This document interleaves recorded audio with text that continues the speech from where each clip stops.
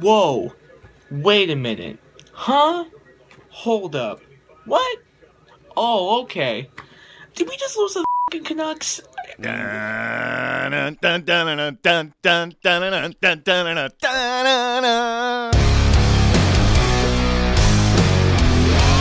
You're listening to Halford and Brough.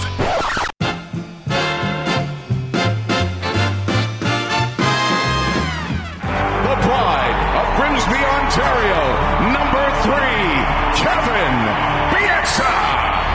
Niels Oman behind the net, but we got to fight away from the play. It's Dakota Joshua and Nathan Beaulieu. Yeah, a little energy boost. Shout out to Bieksa. Hope he watched that one. Elias Pettersson to the red line on left wing, centers for Kuzmenko, going to the goal, shoots, he scores! The hat-trick goal for Andrei Kuzmenko, his first in the NHL. We're never going to turn down a win. We don't have enough of them. But, the offense, was going well. I don't know that a beak is going to do the work that a bulldozer might need to. Ladies and gentlemen, the weekend.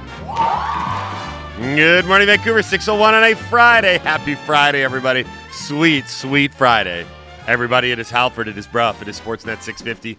We are coming to you live from the Kintec Studios in beautiful Fairview Slopes in Vancouver. Jason, good morning. Good morning. Good morning, A-Dog. Good morning. Good morning, Laddie. Hello, hello. Hello. Halford and Brough in the morning is brought to you by the Dilawri family of Acura dealers. Experience the Dilawri difference today by visiting your nearest Dilawri Acura dealer today.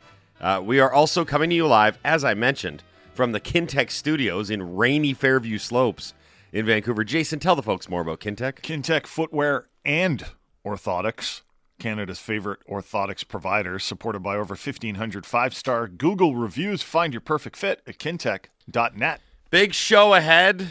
Big show ahead. We're going to be an hour free of guests. That's right, just Halford and Brough in the first hour of the program as we look back on the Canucks and Ducks and Kevin Bieksa night last night. Good night last night at Rogers Arena. Guests are going to start at 7 o'clock. Brady Henderson, ESPN, NFL Nation. We will look ahead to Seahawks, Cardinals, NFC West. Can the Seahawks continue their dominance over the division? We'll talk to Brady about that at 7 o'clock. We can also talk to him about Geno Smith being the runaway leader for the NFL's MVP. Maybe Jalen Hurts. But still, Geno having a tremendous year. Offensive Player of the Month. We'll talk to Brady about all that at 7. 7:30, Kevin Woodley, NHL.com, In Goal Magazine. We will look back on last night's 8-5 win. A 13-goal masterpiece between the Canucks and the Ducks. We'll talk to Woodley about all that. We can get into some goalie stories locally and around the NHL as well. 8 o'clock, it's the Moj. It's a Moj hit at 8 o'clock. I think you know what we're going to be talking about with the Moj. It's the Stamps coming into BC to take on the Lions. Sunday, BC Place. CFL playoff action returns to BC Place for the first time since 2016. Sunday at BC Place. We'll sell you your seat, but you'll only need the edge. Yeah, it's going to be good, though. You're going, right? Yeah, oh, yeah. Yeah. Are you going to get a little pregame brunchy poo? I called it brunchy poo. Did you just call it brunchy poo? Yeah, there's... I regret nothing. Maybe, yeah. There's $4 mimosas, $5 Caesars outside of BC Place. Now, I'm going to suggest that because it's a football tailgate and it's outdoors, you're probably not going to have the mimosa in a flute, like a classy champagne flute. I bet it'll be in like a red Solo cup. Yeah, probably. But I bring my own though, so he comes. I bring them. Ruff has his custom fit mimosa cup. Yeah, on his belt. He's got a holster, mimosa holsters. Oh, I don't know. Who's ready for brunch season? 8 o'clock, Moj. 7:30, Kevin Woodley. 7 o'clock, Brady Henderson. That's the guest lineup. You know what? It's actually a pretty quiet night in sports tonight. It's setting up for this big weekend ahead. There's only 2 NHL games. There's not a lot much else. There's 12 NBA games if you want to watch the Hoopies, but there's no baseball tonight, obviously, because the World Series is now shifting back to Houston, and there's no football tonight as well. There's no CFL action, anything. So it's a quiet sports night. But yesterday was big. The Canucks played, and a bunch of other NHL teams did as well. So without further ado, let's tell everybody what happened. Hey, did you guys see the game last night? No. What happened? I missed all the action because I was... We know how busy your life can be. What happened? Missed it? You missed that? What happened? I should also mention that it's Ask Us Anything Friday, and we're going to do our Play Now Locks of the Week. Okay, Canucks win! Canucks win! Canucks win on Kevin Bieksa night. Andrei Kuzmenko with his first NHL hat trick, all of which occurred in the third period. He had 4 points. Elias Pettersson had 5, count them 5. And Bo Horvat had yet another multi-goal game. Vancouver Canucks, 8-5 in what I will continue to classify as a 13-goal masterpiece. 8-5 win over the Anaheim Ducks at Rogers Arena on what was a fun night on Thursday at the Raj. Yeah, I think overall the Vancouver's top 6 came through, whether it was at even strength or on the power play. You mentioned the goals. Horvat, Pettersson, Miller had one, and Miller's goal was off a nice pass by Horvat. And then the big story of the night, besides Petey's 5 points, was Kuzmenko's hat trick. Petey and Kuzmenko have been really good together this season. Mikheyev has been with them often. Of course, he missed a few games with injury, but Petey's line is almost always Vancouver's best line. The guys that are doing the most out there. Early in the season, they probably should have scored more. Do you remember how many times that Petey's line mates had great opportunities to score but couldn't finish? Mm-hmm. It's good to see Kuzmenko finishing now. 3 goals, that's pretty good. It was sloppy hockey, let's be honest. I know you kids like it sloppy. And the Canucks once again struggled on the PK. But the game did have lots of goals. It was fun. It was, I'm sure, the fans that went there and saw the BXA ceremony and then get to see a 13-goal game with 8 of them coming from the Vancouver Canucks felt like that they got their money's worth. So the Canucks are better than the rebuilding Anaheim Ducks, who have one of the lowest payrolls in the league. So that's nice. That's a nice thing to know. We do know that now. It was confirmed last night. We do know that now. Of course, the day was a lot about Kevin Bieksa. And before the game or during the day, he gave a speech to the Vancouver Canucks. And is there such thing as a loaded speech? Because Bieksa was sure to say afterwards, and he mentioned it a few times, that he wasn't there to lecture the Canucks, which made me think that he was asked to lecture the Canucks. Right. That's what someone that was asked to lecture the Canucks would say. And, I want to play some of that speech. I'm sure a lot of you have heard it already. And we'll get to Bruce Boudreau's comments about what Bieksa had to say to the Vancouver Canucks. But to me, it all seemed somewhat orchestrated. Do you guys agree with that? Was it all a bit orchestrated, what he had to say to the Vancouver Canucks? It definitely felt very, very pointed. Like you could totally tell the message he was going for at the team. Like even as you said, he wasn't like, oh, no, this isn't a lecture, but he was looking right at them like, you need good work habits. Yeah, he's like, I don't want to lecture you guys, but the first part of my lecture is going to be about culture. Yeah, House of Cynicism this morning. It was such a pure organic moment. And Kevin Bieksa speaking from the heart on a day where he got to come back home with his son in attendance and some of his former teammates in the room. And Jason Brough putting a damper on it. Yeah, and he's like, look at this puppet. Well, no, I don't think he's a puppet. A puppet. He's not a puppet. I think he knows what the issues have been with the Canucks. I think he is quite clear that there is something going on in that room. Here's what I'll say. I think that yesterday, Kevin Bieksa felt like he might have been able to help the situation. And maybe some coaches and some management are like, yeah, Kev, couldn't hurt.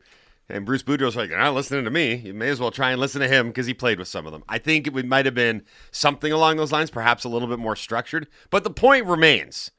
What Bieksa said was, 1, really spot on, but 2, I'm glad finally someone talked about culture in more than like these sort of benign, nebulous terms. Like, you got to be good. Like, he actually said, what does culture mean? And I don't know if we've got this in the clip, but we want to play some of it, so. Right? Like all the when he went through the roles of each one on the team, like if you're an energy guy, you're in the gym. I hope that, yeah. So let's play this because he was asked, his whole theme was like, people ask me all the time, what are you most proud of in your time in Vancouver? And he went on to explain that in not a lecture. Best time of my career was being a Vancouver Canuck and being in this dressing room. And like I'm walking in here with Cole. And Cole grew up here. Like Cole and the Sedin's kids, they grew up like on the floors when they were young kids. And we have so many good memories in this room. You know, the finals, obviously, right? But winning Game 7 against Chicago, and you know, the President's Trophies, won back-to-back President's Trophies. A lot of great memories in here, but like a lot of tough memories here too, right? A lot of tough losses, a lot of, you know, missed the playoffs twice in my career. And all those tough things, they make you stronger, and they make you really enjoy the good times. You have to go through them, you have to get stronger, and you have to endure them. And people always ask me, like, what are you the most proud of from your Canucks career? Like, it wasn't the Cup Finals, it wasn't scoring the biggest goal in franchise history. Just kidding. It was, but honestly, I joke around about that. It was honestly, the most proud thing I am is the culture that I helped build in this room for about 8 to 10 years. And I knew it was special because when we had guys come from other teams and we had Bo come up and everything, guys would tell us, like, this room is special. You guys have something good here. So how did we develop that? It wasn't like just me and the Twins and Luongo.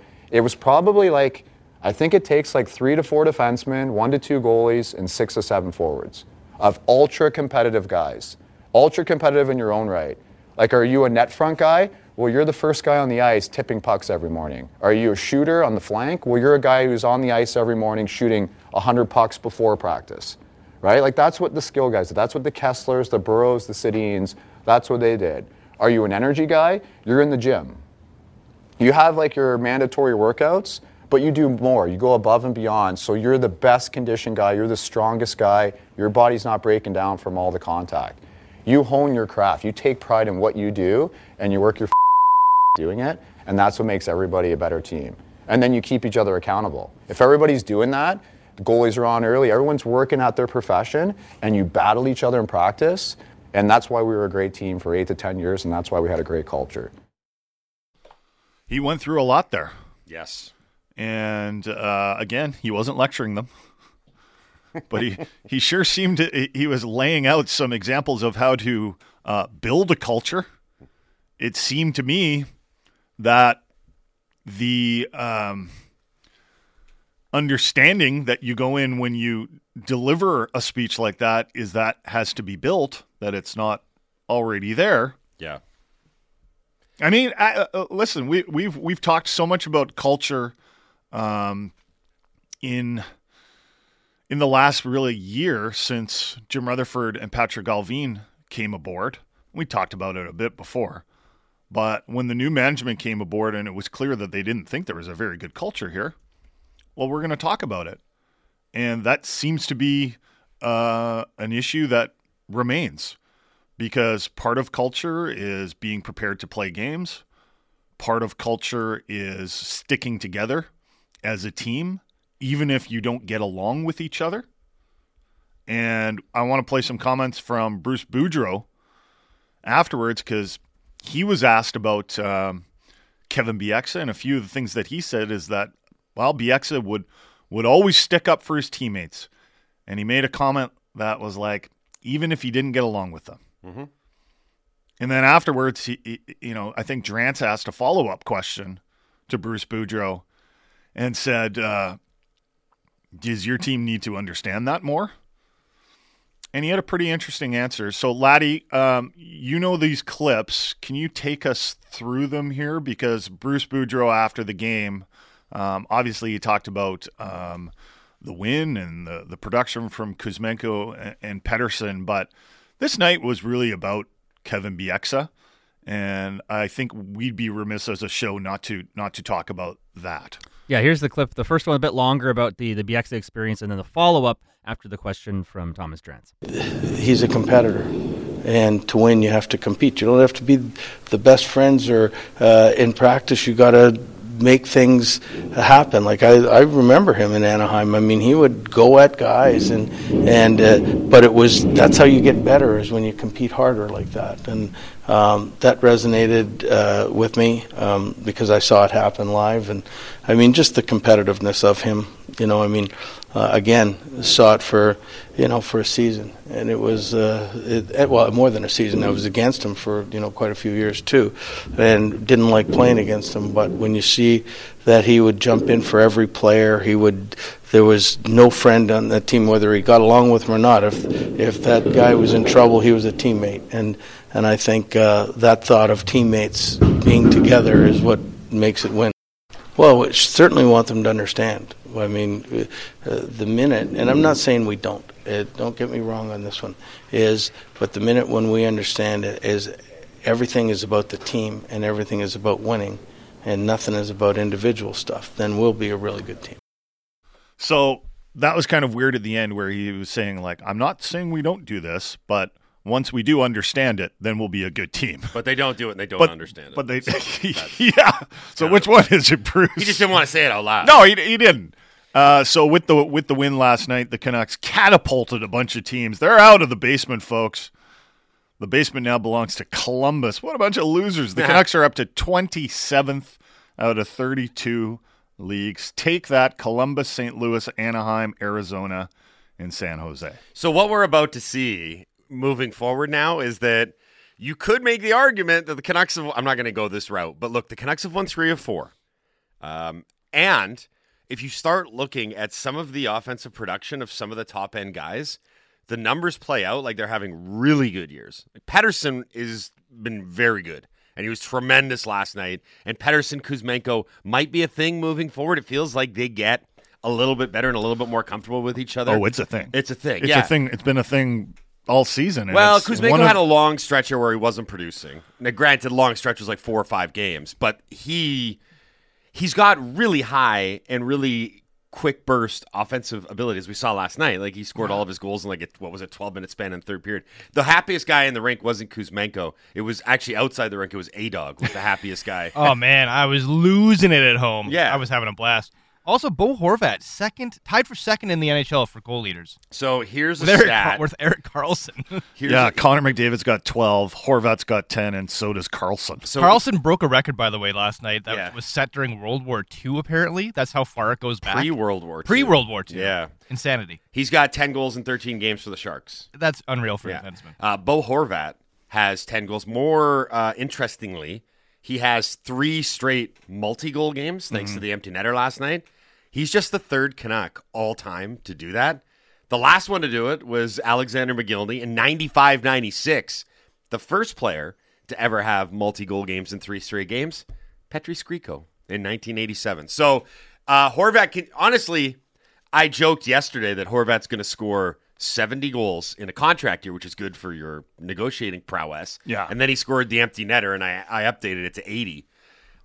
I do think that there's a very real possibility that he's if he keeps his pace, even not this pace, he will not score a goal a game. Is that fair to say? Bo Horvat's not going to be a goal a game player this year. Who's being negative now? Yeah, not with that attitude. Now I'm being cynical as well. There's a real chance that he could be flirting with 40 goals. If they continue to have to play this way, they needed all 8 of those goals last night. It wasn't a blowout. They needed all 8 of them. They kept it interesting right up to the end. They're so bad defensively. And it's, you know what's refreshing? They're bad defensively, bad penalty kill, and let's be honest, Spencer Martin didn't play very well last night. That's the refreshing part, is it's always something new. Like, it's not just one thing defensively that always lets them down. They always come up with a new way where you're like, I've never seen that before. A new surprising failure. Or it's a new guy that plays really bad defensively. Like, I guess yesterday was Riley Stillman. Was that everyone was in agreement there? But does it matter, though? All they got to do is score 8 goals a game. Right, that's easy. It's easy enough with the offensive power that they have. This is kind of what I expected from this team, where it was like, well, we'll have to outscore our problems on a regular basis. What I did not expect was for the goaltending to be this leaky, because right now it's almost like they need to get 4 a night just to be in games, right? Like, I don't know. I remember I wagered, I think it was the Seattle game. A buddy of mine, we may have been drinking, dared me to wager for a Demko shutout. And I'm like, you know what? This could be the night. Demko's, he's had a rough season so far, but he's coming in. They really need this win. It wasn't even close.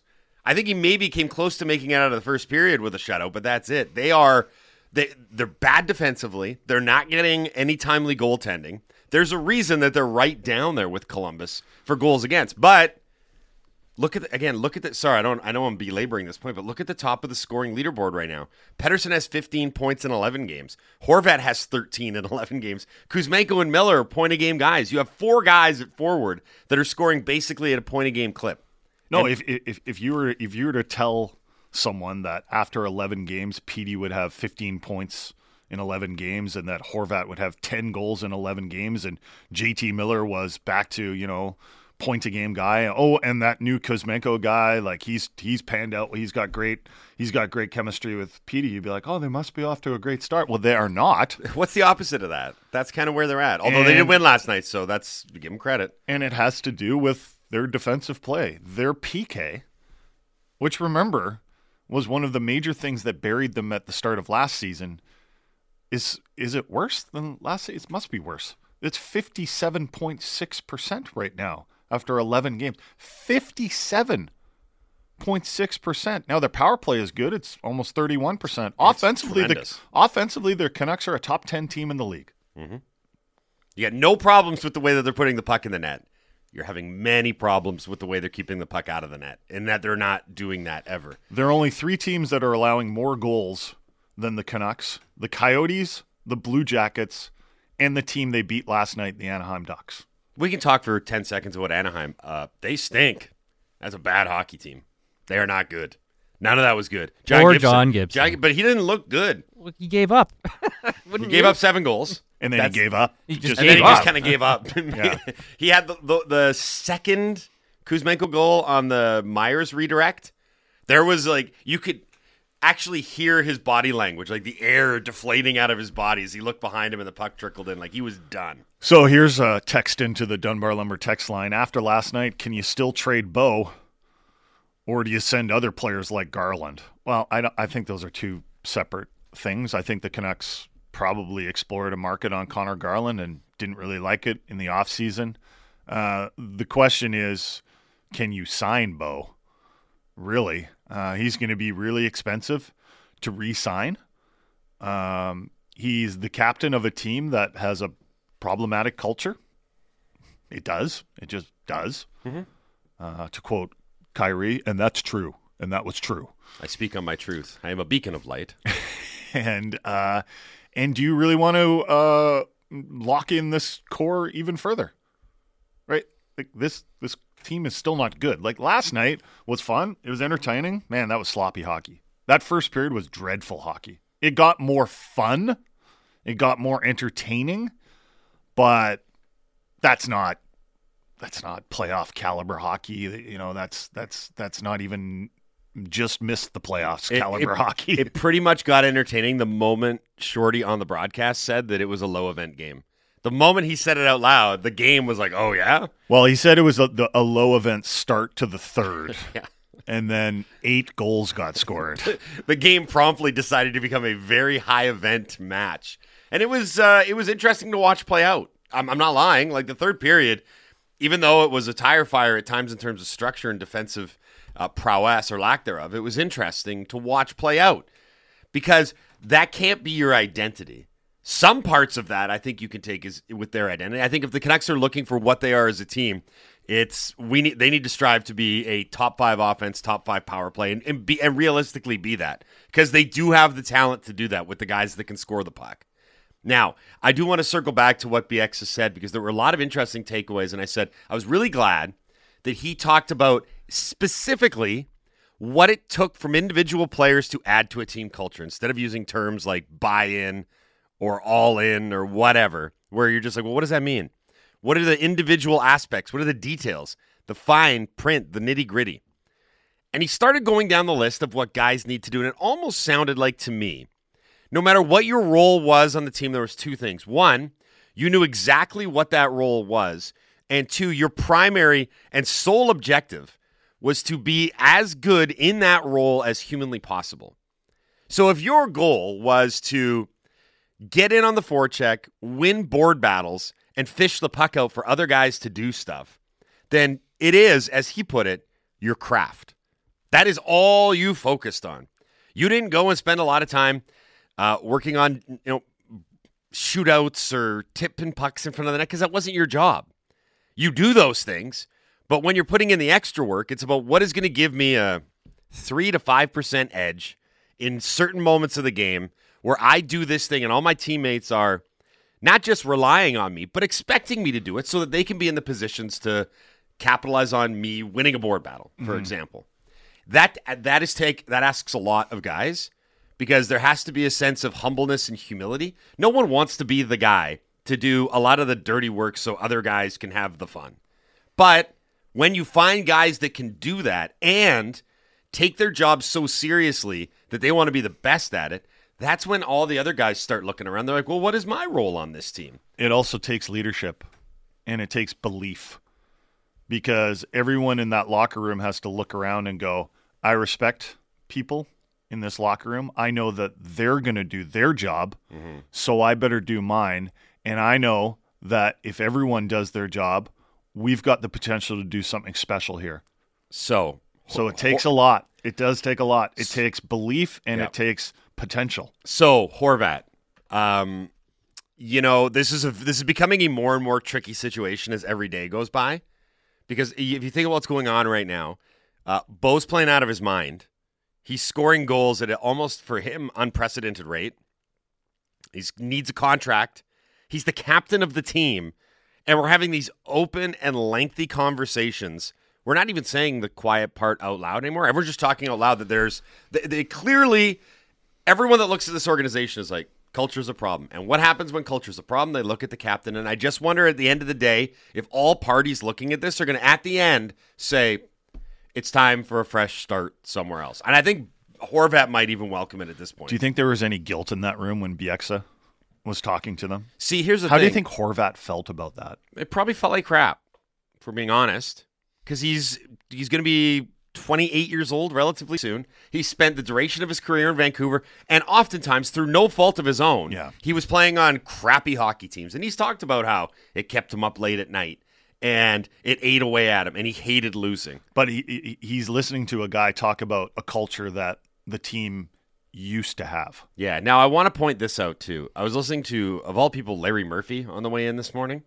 And I guess maybe it was karma or something, because he was talking about culture, because you'll remember he won 2 Stanley Cups in Pittsburgh with Lemieux and Yager, and then another 2 in Detroit with, take count of the Hall of Famers there, Eisenman, Fedorov. After he got run out of Toronto. Right.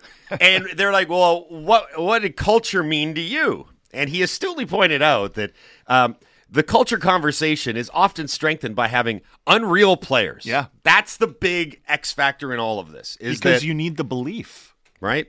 Now, I'll say this. I think maybe the reason that this management group or some people within the organization think that there's still hope for these young guys is because Pettersson will still show you flashes where he looks like an elite player. And that really, at the end of the day, is where the modern NHL, I think, is trending. It's that a leader has to be a guy that everyone looks at, and what you're talking about is like, can that guy get us to the promised land? And oftentimes that's a talent thing. I get there's hard work and there's heart and there's the rah-rah speeches stuff, but there's also, is that guy one of the best players in the league? Because that's what it comes down to, really. There's so many really elite players, and you saw 2 of them in the Western Conference Final last year in McDavid and McKinnon. And the reason that those guys are leaders and, prominent forefront guys is because they're unbelievably talented hockey players, and they're driven to be the best. Yeah. And that's really sometimes as simple as it is. Yeah, you're like, I could ride the coattails of this guy to glory. He's really good. I just got to go to the gym a little bit more. So these are all conversations that I think are still going on. But the culture thing, make no mistake, that's a conversation that ain't going away until someone has the belief that the Canucks have it. And right now I would say that they don't.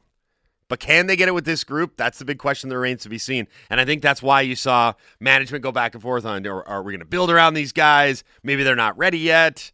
It's all very interesting. We can talk about this on the other side. We're way up against it for time for a break. We're not going to have any guests until 7 o'clock. We're going to do some football talk today, okay? We got a big Seahawks game on Sunday. We have an even bigger BC Lions game on Sunday. So Brady Henderson and the Moj are going to join us to talk about all of that. It's a big sports weekend. We have a lot to look forward to.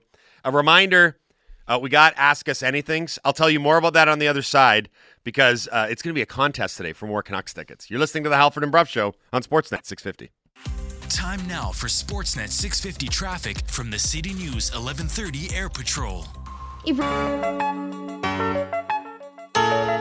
The salute Jason Zucker did when he scored. I was reading some comments. Some people like it, some people don't. I love it. Thank you, Jason. And by the way, Jason, keep working on your shot because it wasn't hard enough. 6:35 on a Friday. Happy Friday, everybody. Halford Bruff, Sportsnet 650. So that voice you just heard was Jaromir Jagr, the ageless Jaromir Jagr, who may have just gotten out of bed when he recorded that. So I don't know if you saw it the other night, but the Penguins were playing the Sabres, and it was reverse retro night. Did you see first the Sabres jerseys? The white pants. It was just it was too white. Yeah. It was too white. I don't mind that. It was like a Dave Matthews Band concert. It was too white. It wasn't great. But anyway, the Penguins were wearing, what do they call the Robo Penguins? The 91-92 Robo Penguin shirt that was made famous by Jagr and Lemieux. Mm-hmm. Anyway, Jason Zucker scored on a one-timer whilst wearing the jersey and then did the old Jagr salute while wearing Jagr's old Robo Penguin jersey. Jagr saw it and then recorded that. The rumor is he came to the rink dressed as Jagr. Yeah, you dressed up as I didn't see that part. I just saw the salute. Oh my God, are you dumb? What? That's what Andy did. What are you talking about? That was the joke you were making. Oh my God. I did not see that part. Laddie, do we need to split off from these guys? I think so. Let's just have our trap. own thing here. I got trapped. I mean, he dressed up like Jagr. He wore a mullet. So Goldel. Wow. Anyway, that was the audio there. He did the salute. That's all we got there. Halford and Bruff in the Morning is brought to you by the Dilawri family of Acura dealers. Experience the Dilawri difference today by visiting your nearest Dilawri Acura dealer today. We spent a lot of time in the first segment talking about the Vancouver Canucks. A reminder, we're going to be giving away a pair of tickets, and I want to make sure I get this right. Saturday's game, 7 o'clock, Rogers Arena, against the Nashville Predators, who beat Calgary last night. By the way, Calgary's sputtering a little bit. We're going to be giving away a pair of tickets today. Instead of for the best what we learned, we're going to do it for the best Ask Us Anything. Okay. So, hashtag it AUA. That means Ask Us Anything. The premise, if you're unfamiliar with this show, I shouldn't really have to explain it, but you can ask us anything. Literally anything. And we'll try and answer it as best that we can. Now, there's a key point to this. Put a ticket emoji on your Ask Us Anything. So, hashtag AUA and a ticket emoji. You will be entered into a grand prize draw to win a pair of tickets to see the Canucks and Predators tomorrow night, 7 o'clock, Rogers Arena. Boom. Done. Let's move on. Where do we begin? Yesterday, there was 1 million games in the NHL. It was actually 13. And there were two really interesting results in Alberta. There was Boston. Boston's 10-1, which is amazing. There were a lot of games to dive into. Let's start in Alberta. The Nashville Predators are the Vancouver Canucks' next opponents. And they went into Calgary last night and beat the Flames 4-1. And all of a sudden, this Calgary Flames team that started out so well, and everyone was like, well, looks like they didn't take long to gel or didn't need long to gel and find that chemistry. All of a sudden, they're kind of scuffling. So Calgary right now is on a season-long 8-game homestand. Were you looking at their numbers the other day, talking about the disparity and how many games they've played at home already? And this is because their schedule is ridiculously front-loaded, which includes this current 8-game homestand that they're on to start the year. Right now, Calgary's 3-4. So they've kind of pissed away this great opportunity to have a bulge in the standings. They really haven't done it. And what's more, they got beat by a Nashville team that isn't very good itself. Now, the story on Nashville, as I understand it, is that when they opened the season overseas playing in Switzerland, the team kind of picked up a team-wide virus, and everyone got sick. And they've come back, and with the adjustment from coming back from Europe and everyone being ill, they've really sputtered as of late. Actually, prior to last night, they had lost 7 of their last 8. They were 1-6-1 over that stretch. So it's not like they came into Calgary on fire. It was actually 2 teams that were sputtering quite a little bit yesterday, but interesting to see. They rebound. Nashville gets the win behind Kevin Lankinen in net. And now they come into Vancouver. And if you're looking at it from the Canucks perspective, you're like, we're getting a team that, they got a win in Calgary, but they've been losing a lot. They haven't been playing especially well. They're still getting over a team-wide illness. That's an opportunity to get your 4th win in 5, honestly. I also think it's interesting that the goalies for each team, Saros for Nashville and Demko for Vancouver, were considered one of the big strengths of each team. Neither Demko guy for Calgary, sorry. Sorry? You said Demko, or so you said Demko for Vancouver. Yeah. Yeah, right. He plays for Vancouver. Yeah. it's interesting that both those guys were considered major strengths for the team, and neither guy has played well. Saros doesn't have very good numbers at all. So we'll see on Saturday what the Nashville Predators look like. The Calgary Flames, meanwhile, on Saturday, we'll see that New Jersey Devils team that outclassed the Canucks. And last night went into Edmonton against an Oilers team with all sorts of firepower, and it looked like they were going to fall. Leon Draisaitl, with his 6th of the season, at 9:26 of the second period, made it 3-1 for the Edmonton Oilers, and it looked like the Oilers were going to win that game, not necessarily comfortably, but a 2-goal lead heading into the third period. Who blows those? Well, it seems like everyone in the NHL blows those, and the New Jersey Devils got 3 goals, including 2 7 seconds apart with less than 4 minutes remaining in the game. Ryan Graves scores, and then right off that faceoff, John Marino with another great pass to Jesper Bratt, who has 1 billion points this season, and he scores with just over 3 minutes remaining to give the Devils a 4-3 lead, and they went on to win that game 4-3. The Devils are now 8-3-0, and they are giving themselves some cushion in the standings. And when you combine it with a struggling team like Pittsburgh, for example, you're kind of looking at it and going, man, the Devils are looking pretty good to make the playoffs right now. It's early. Things could still go sideways, but if they get, I think the Devils are the type of team with the start they've got, the way they've played, the speed that they play with, that the only thing that could sink them are crazy amounts of injuries or horrible goaltending. I'm talking horrible.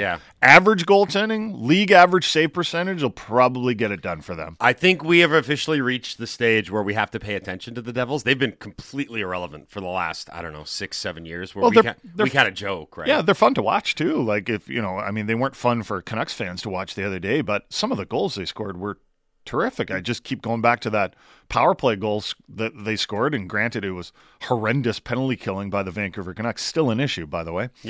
But it was just clean passes and east-west cross ice passes. It was interesting to watch and fun to watch, frankly. They're young, they're fast, and they got a ton of skill, right? And you just look at it, it's Hischier, Hughes, Bratt is a really dynamic big three. And they just don't have the name or face recognition yet because they're still up-and-comers in the NHL. Here's the interesting thing about that game last night. You talk about character victories. So what happened there was, you mentioned the Draisaitl goal. Draisaitl's goal came after Blackwood got hurt and Vanacek came in, and that was the first shot that Vanacek faced, was a goal against from Leon Draisaitl. It was 3-1. And if you watch the game live, the reaction when Draisaitl scored was just kind of this confident nod, like, okay, that's the dagger right there. New goalie, stone cold. We just scored on him. We're gonna be okay here. New Jersey comes out in the third period, really, and you wouldn't have blamed them for laying down and being like, okay, this isn't our night tonight. Let's pack up and get ready for Calgary. They're down 3-1 going into the third. They got the backup goalie had come in off the bench cold. Miles Wood scores really early in the third period. And then they get those 2 bang-bang goals. And the second one, I was watching the Oilers post. Tyson Barrie was like, that's a set play off a face-off. I don't really know the ins and outs about drawing this up on the old whiteboard or the grease board or whatever. But he's like, we try and do it sometimes, and it doesn't work. And they said, but they did it, and it's because they executed it almost flawlessly. Like, win the drawback. You mentioned the Marino pass, and then 7 seconds after they tied it up, Jesper Bratt's in on a breakaway off a faceoff. Those are the marks of a team that is really good. That they just don't get fazed by, oh man, like our goalie just got hurt, or oh man, we're down 3-1 against McDavid and Draisaitl going into the third. Part of it, I think, is they're young and they don't really know any better, and they're just kind of finding their way. Yeah, they're finding success and they're having fun doing it. But that's interesting because they're really young and they're really talented now. I'm sure they'll face adversity during the season, and we'll see how they deal with that adversity, right? Yeah. Now, we talk about these young up-and-coming teams, and it's great and everything, but here's the thing. The best team in the NHL is a bunch of old dudes. And that's the Boston Bruins. I don't even know how to describe what they've done to start this season other than they're 10-1. They have 20 points and 10 wins. through the first 11 games. It's the greatest start in franchise history. And I don't know if you guys are aware of this or not, but this franchise has been around for a long time.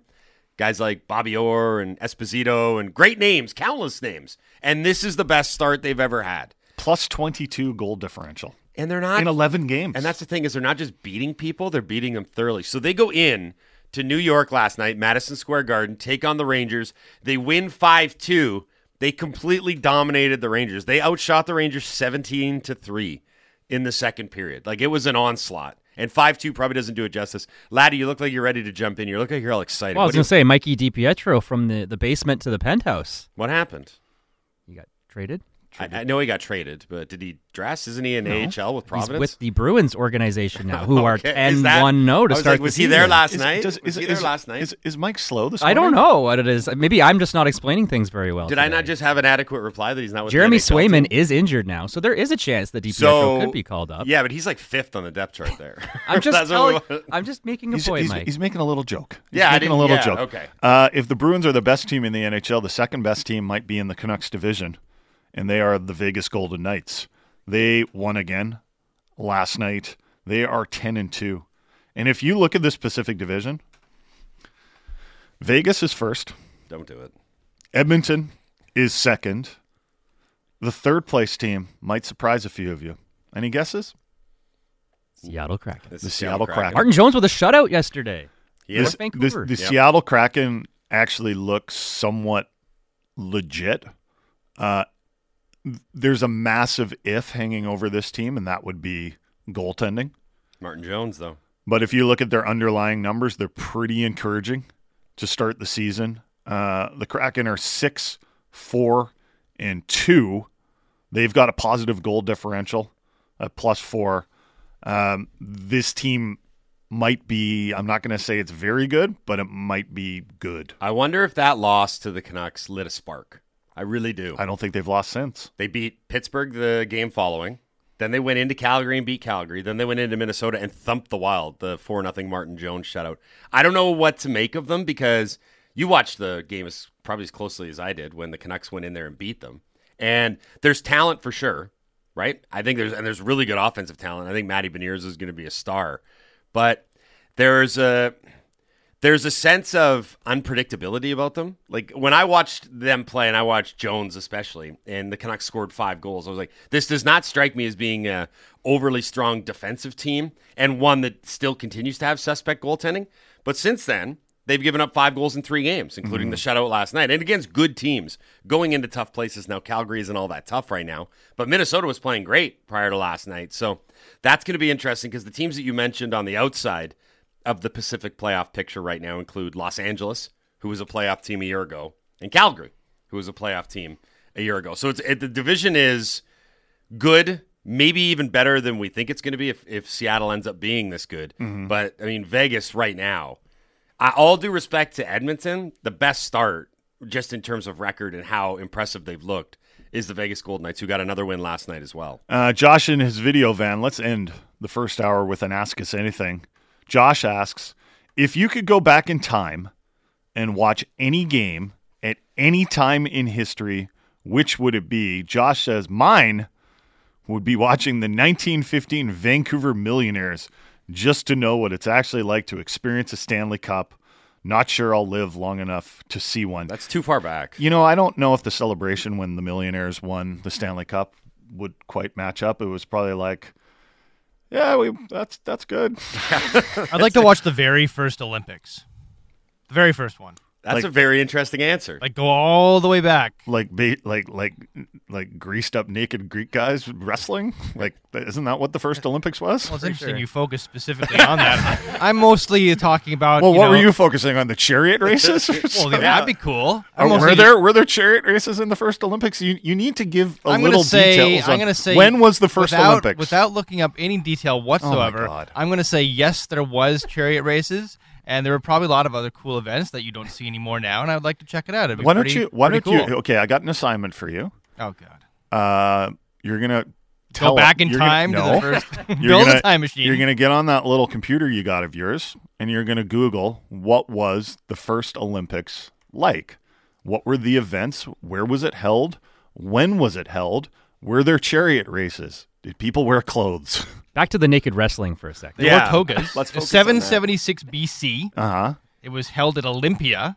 Okay. Yes. Site in southern Greece. Uh-huh. Where people went to worship their gods. And that's all I got for you right now. Okay, well, you're going to have to give us more on the first ever Olympic Games. Yeah, there's also the first modern Olympic Games, like the IOC and actual events and not, quote-unquote, naked, greased-up Greek guys wrestling. The 1896. 1896, yes. So I don't know if you want to go back that far. I don't want to go back to 1915. It feels like it's too close to the Depression and the plague. I don't want to go back that far. Yeah. You know what? You got me thinking yesterday about... Well, hold on. Are we going to talk about which games we'd go back to? Is that what you're doing? Okay. Yes, that is what I'm doing. Yes. All right. We talked yesterday about missing out on Game 6 in Vancouver. 94. 94. Yeah. I think I was very curious. I wonder, going back to that one, how deliriously happy I would have been. Because the things I remember about that game were... remember the guy running on the ice and sliding at the end? Just pure euphoria. Yeah. Just he's so happy that the Canucks have sent the Stanley Cup to Game 7, and everyone was expecting the Rangers to dominate the series and get it done. And that particular series was like the Canucks just kept punching back when they had no real reason to keep fighting because they were tired and Linden was beat to like beyond death. And they were such underdogs, and everyone was just waiting to crown the Rangers. I think it would have been amazing to be at that game in retrospect, knowing what the future was going to be like. Yeah. Like, folks, it's going to be grim for like 30 years. There'll be a blip where it'll be really happy, and even that's going to end badly. I think I would have liked to have been there for that euphoria. I really do. The ancient games included running, long jump, shot put, javelin, boxing, pankration. I don't know how to pronounce that, and equestrian events. So there and you go. naked wrestling. And yeah, the pictures make it seem like not a lot of clothing was worn. So that's important to know. Are you going to get in trouble for you doing this on a No, work computer? it was... No, this is all very tasteful. It's because... the equestrian events did include chariot races. There we go. It's because they didn't want any of the combatants to get jerseyed like in a hockey fight. Exactly. Pankration was basically... They hadn't invented the fight strap. That's why you greased yourself up, too. Yeah. Grab on. I've never heard a less factual segment in sports radio history. Pankration was a primitive form of martial art. It's primitive MMA. It cool. was, but it was only was Dana White there? It was only wrestling and boxing basically put together. So that's what you'd choose? That's what you'd go back to? You'd be dead within 5 seconds of getting off the time machine. No, I'd be worshipped as a god. Are you kidding me? I got my ticket to the Olympics and I've been eaten by a lion. Just bring a taser and you're good. No, that's by far one of the more interesting answers we've ever had. Well, yeah, I mean, for an Ask Us Anything. You know what? The history around it. I think I'd go to Game 8 of 1972 Summit Series in Moscow. That'd be pretty cool. That'd be an experience. That would be both like amazing in terms of, because there are thousands of Canadians that traveled, so you wouldn't, you'd have other Canadians to hang out with, but it would be that. Don't you think it would be a mix of jubilation, obviously, sure, when Henderson scores, but also like, hey, how the hell are we going to get out of here? This seems dangerous. Yeah, I think it just seemed like when you see the replays of those games. Alan Eagleson, like, didn't he walk on the ice? Like, it seems so out of control. It seemed like it was within, like 5 seconds of like, what's going to happen? We're all going to go to jail here, or like, do you know what I mean? Like, it was crazy. It was absolutely out of control. I mean, for the youths out there, and we're going to go down one, an entirely unnecessary road because we're up against it for time, but two, this is also Bruff and I reminiscing about the old days because we're old now. Well, we weren't alive for that, but no, but we remember especially in the 80s and parts of the early 90s when we were in our formative years, but watching hockey quite regularly. The reason that it was like considered a niche sport and a garage league was because it was unhinged a lot of the time. Totally unhinged. And frankly, I miss those days a little bit. We all know why it's gone the way it does, but you hear it from like Frege will mention it. Bob McKenzie will mention it. I remember talking to Bob McKenzie on our old station and asking him, do you think the NHL has ever been in a better place? Because we were talking about the skill of McDavid, just how fast the game was. And I think part of it was that scoring was going up again. And he's like, and he just kind of missed the old days when there were real rivalries, when there was real, not to say that there isn't real passion right now, but I think you almost had to be there. Like, it just seemed different. Like, for example, do you know what irks me a little bit? Bo Horvat and Connor McDavid doing a commercial together. Yeah, okay. That's fair. I get what you're saying. Like, it's so silly. It's not like I'm sitting there going like, this is outrageous, and it should be. It's just kind of like, I noticed it, you know? Look at them. They're best friends. Like, Bo's got an emu. You know, it's not going to keep me up at night. I'm not old man yelling at the clouds here, but I'm like, wait, they're captains of, like, the Canucks and Oilers. Like, and they're like best buddies on this. Like, I don't love this. No, I know, and I get it. I mean, again, just so we both sides every single argument to make sure that no one is happy and everyone is angry. There's a reason it was called a garage league back in the day. It is that oftentimes that chaos would lead to, quite frankly, the games would get unhinged, and you had a lot of guys out there that playing hockey was not the primary objective. It wasn't even the secondary objective, right? And that's, I mean, I think there was more emotion in the stands because of that too. That's true too. Like, it was a real roller coaster of emotions in the stands when things would kick off. Like, Wish used to talk about it because his dad was a Devils season ticket holder in the 80s and early 90s. And he's like, the people that went there were going there for a particular reason. One, you could smoke indoors. And two, they knew that they were going to see a fight. Yeah. Or multiple fights. Mm-hmm. And that was a big lure to them. I mean, now, if you were to go out on the street in front of Rogers Arena and ask a bunch of people, just random streeters, and say, either are you expecting or do you want to see a fight tonight? I'd be very curious to see what the answers were and the percentage of who said yes and no. Anyway, we're up against it for time. We're going to move on to the National Football League, albeit briefly. We'll circle back to the Canucks. Don't worry. Brady Henderson, ESPN NFL Nation, Seahawks insider. We are going to preview another big game in an improbable series of games for the Seahawks where the next one means more than the last one, and they keep winning, and they're on top of the division, and Geno Smith is the Offensive Player of the Month. None of it makes sense, but it's all really fun to watch. Brady Henderson, Seahawks reporter, Seahawks Cardinals on Sunday. We'll preview it next on the Halford and Bruff Show on Sportsnet 650.